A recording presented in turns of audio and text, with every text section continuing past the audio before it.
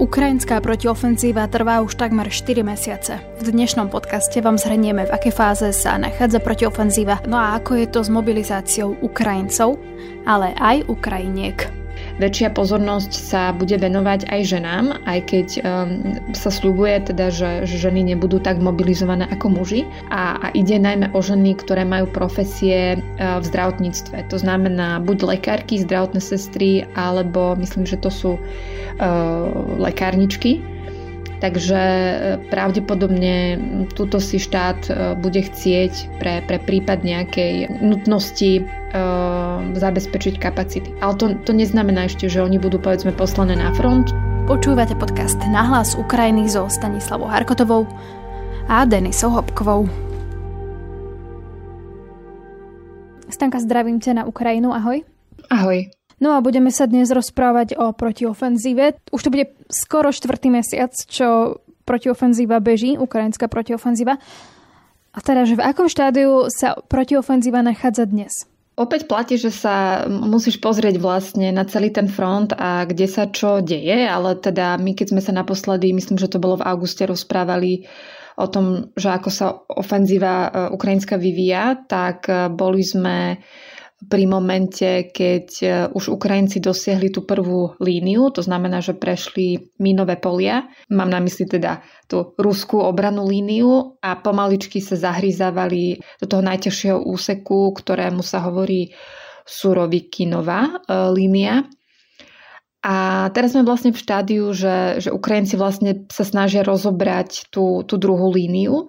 Ale samozrejme ukazujú sa aj tie výzvy, pretože už ako je jasné, tá ofenzíva trvá od júna a keď možno niekto mal na začiatku predstavu, že Ukrajinci sa vytrénujú, že sa im dá nejaká západná vojenská technika, tak že vlastne v tom teréne niečo ukážu možno zásadnejšie, ale zároveň treba pripomenúť to, že Rusi mali veľa času na to, aby sa pripravili.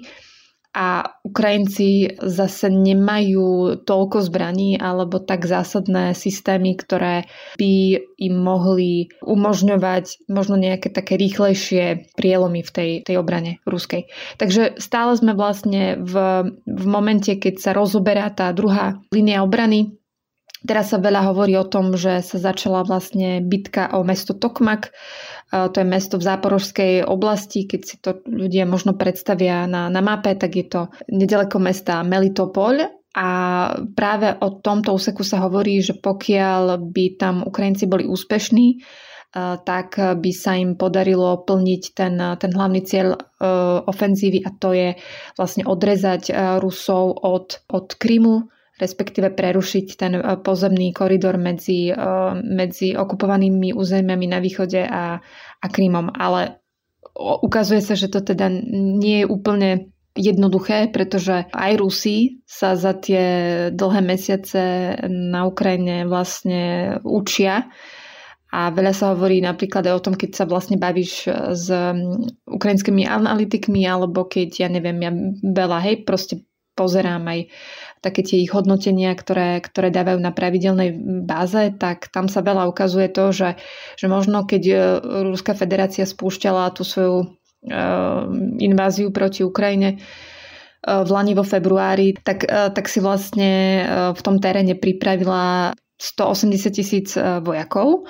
A teraz ich má napríklad na tom juhu Ukrajiny, hovorí sa až o skoro 500,000 alebo 420,000 vojakov, čo ukazuje, že možno na začiatku tí Rusi podcenili Ukrajincov a teraz sa snažia vlastne poučiť minimálne na ten juh, kde sa vykonáva ten hlavný úsek ukrajinskej protiofenzívy, tak tam v odzovkách proste hodili všetko možné, čo mali. Spomínala si aj to, že Rusi vedia, nie že do nekonečna, ale vedia vlastne mobilizovať neustále vojakov a že v tom je vlastne aj tá ich výhoda, tá prevaha. A keď sme sa približne v tom auguste rozprávali o protiofenzíve, tak sme tam ako keby prišli aj k tomu výsledku, že Ukrajina bude musieť mobilizovať nejakých ďalších mužov, ale že je to o niečo horšie ako na začiatku, pretože tí, ktorí chceli sa zapojiť, tí sa zapojili.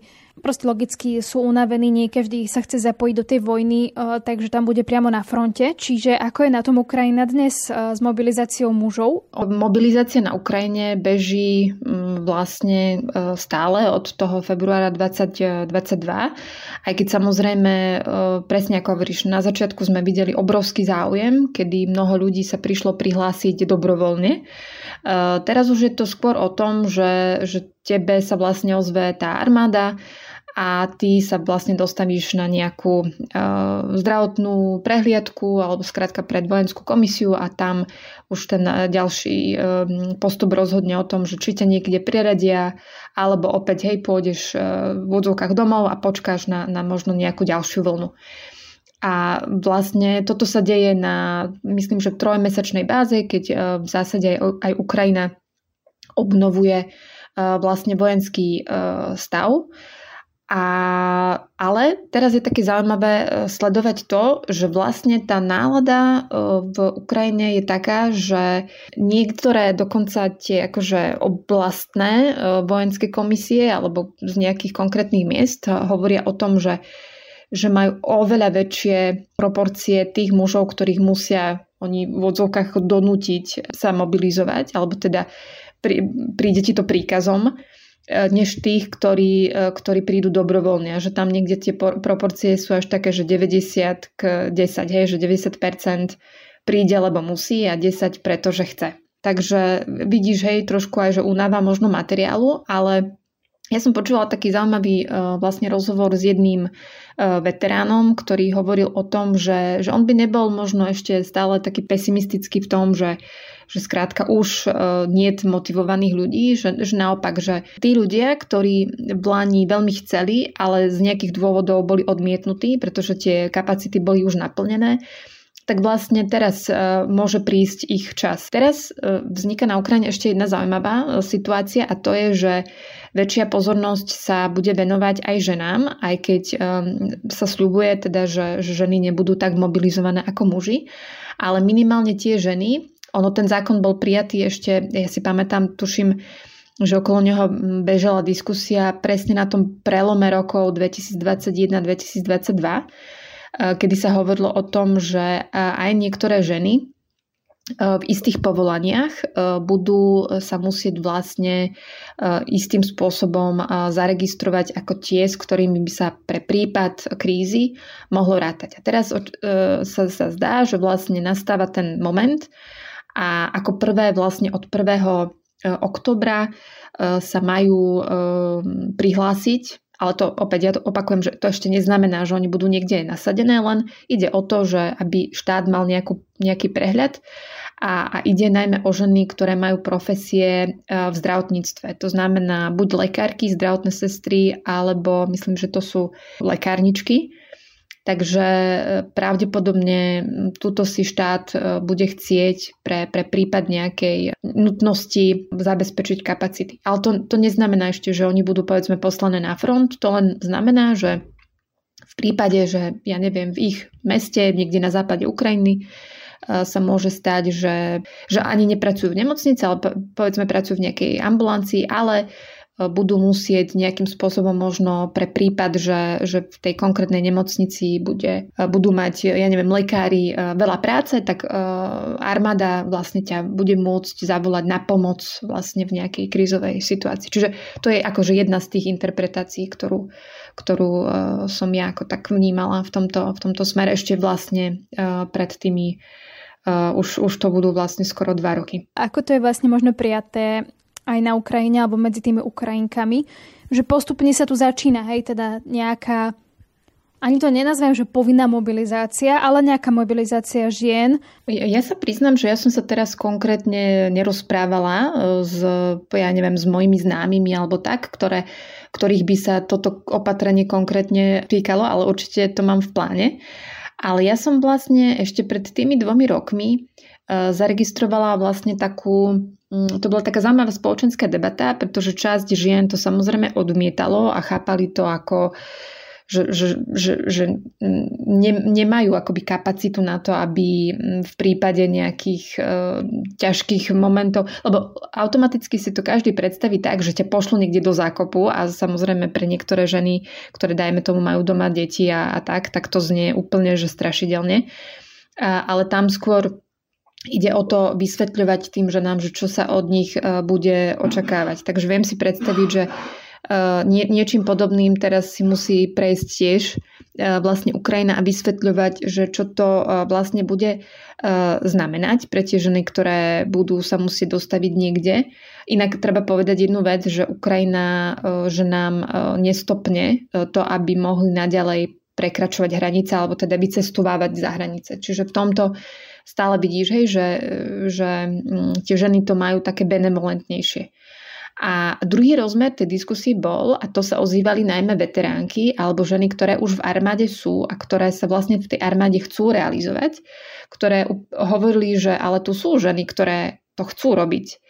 Sú ženy, ktoré možno len potrebujú, aby sa odkryl ten ich potenciál a že pokiaľ tie ženy dostatočne namotivuješ a vieš s nimi, dáš im povedzme dobrý výcvik alebo čokoľvek, hej, čo si vieme predstaviť s tým, keď už tá žena vlastne priamo pôsobí v armáde, pretože stále teraz sa bavíme v takej tej rovine skôr, že ženy by nejakým spôsobom asistovali ozbrojeným silám, tak vlastne aj žena môže byť úplne hodnotný vojak. Konec koncov dnes v armáde slúži niekoľko desiatok tisíc Ukrajinok, z toho 5-6 tisíc ich je priamo na fronte. A na druhej strane si myslím, že tá Ukrajina je stále v tomto smere dosť konzervatívna a ja si nemyslím, že teraz Ukrajinci by nejakým masovým spôsobom začali posielať napríklad ženy do zákopov. Proste ja mám niekedy pocit, že aj tie ženy, ktoré v tých zákopoch chcú byť, pretože sú profesionálky, sú to ženy, ja neviem, z morskej pechoty napríklad, tak konec koncov v zákopoch vidíš aj snajperky a ďalostrelkyne, tak tie sa tiež museli vlastne dobiť tohto svojho práva ochraňovať krajinu, pretože stále tí muži sa tak na nich dívajú, že to je predsa len ako to sú tie nežné ženy, ktoré by nemali robiť takúto akože špinavú robotu a tak. Ale proste tá vojna ukazuje aj to, že potenciál je aj v ženách, len ho treba možno v niektorých prípadoch objavovať. Poďme sa ešte nakrátko porozprávať o operáciách Ukrajincov, pokojne aj Rusov, ale myslím si, že aj keď možno niekto menej sleduje teraz to dianie na Ukrajine, tak minimálne zachytili celé tie udalosti okolo Čiernomorskej flotily v Sevastopole. Tak si možno povedzme, že čo to vlastne bolo za útok a aké operácie aj zaujímavé Ukrajinci podnikli za tie posledné týždne. To je tiež taká zaujímavá kapitola, pokiaľ ide o Krym, lebo v posledných týždňoch sme vlastne videli, že Ukrajinci sa zamerali práve aj na túto časť vlastne okupovanú.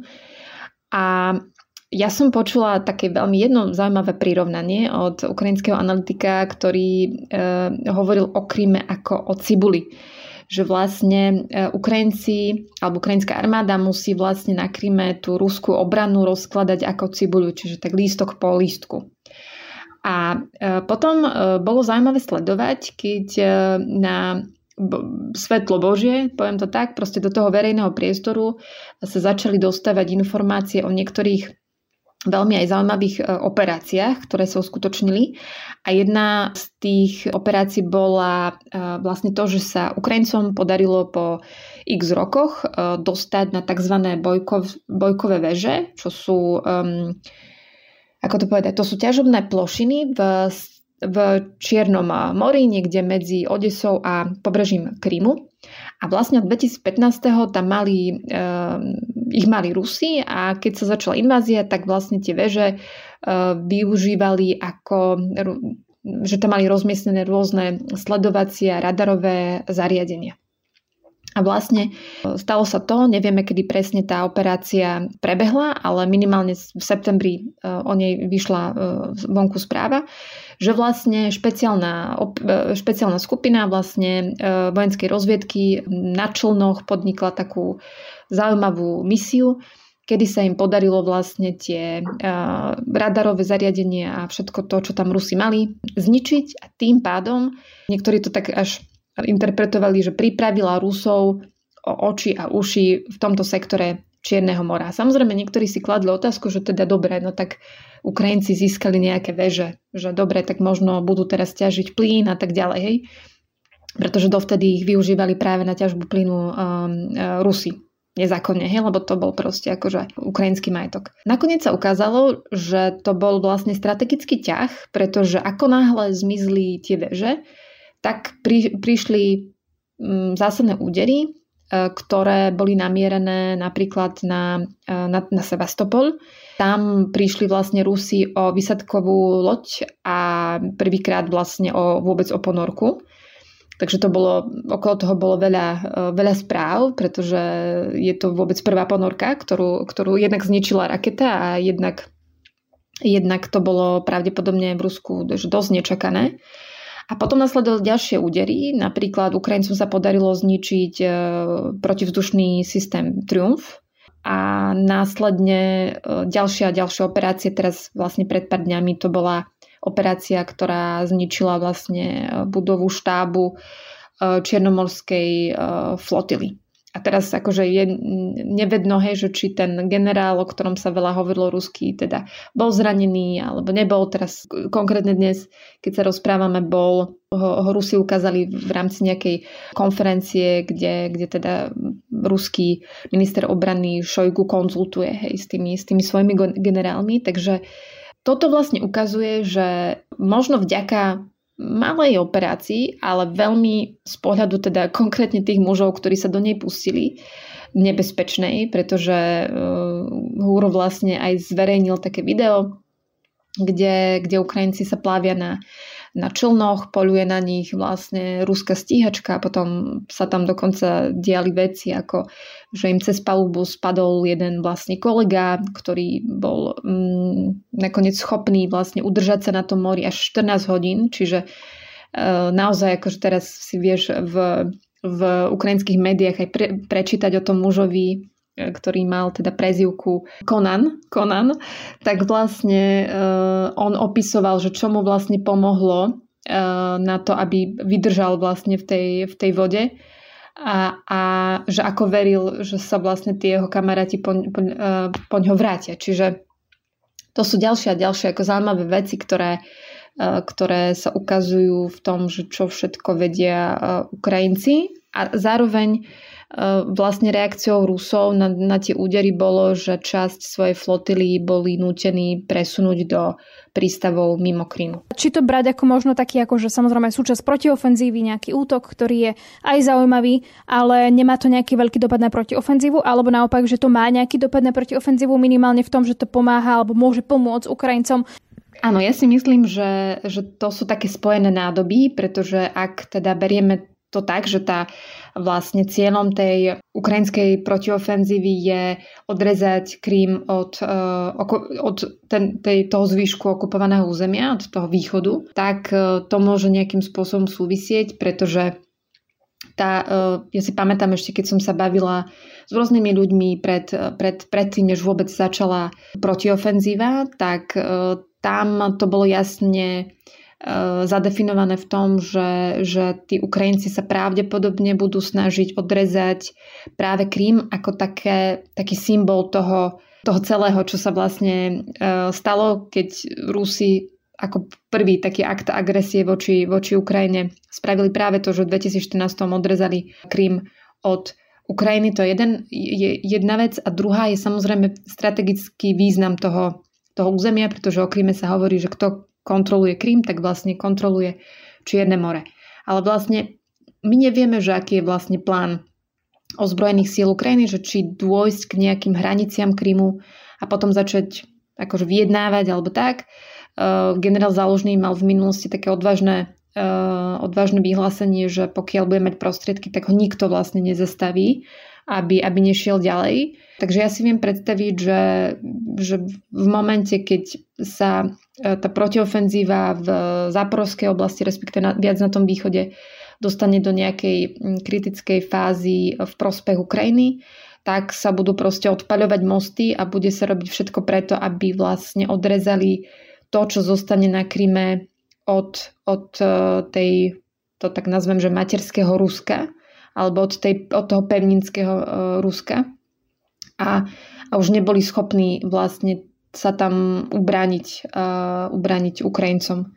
A to dáva samozrejme inú perspektívu. Čiže ja si viem predstaviť, že istým spôsobom to nejako súvisí už len kvôli tomu, že sa bavíme o tom, že čiernomorská flotila musí zvážiť, že či je vôbec pre ňu bezpečné byť v Sevastopoli.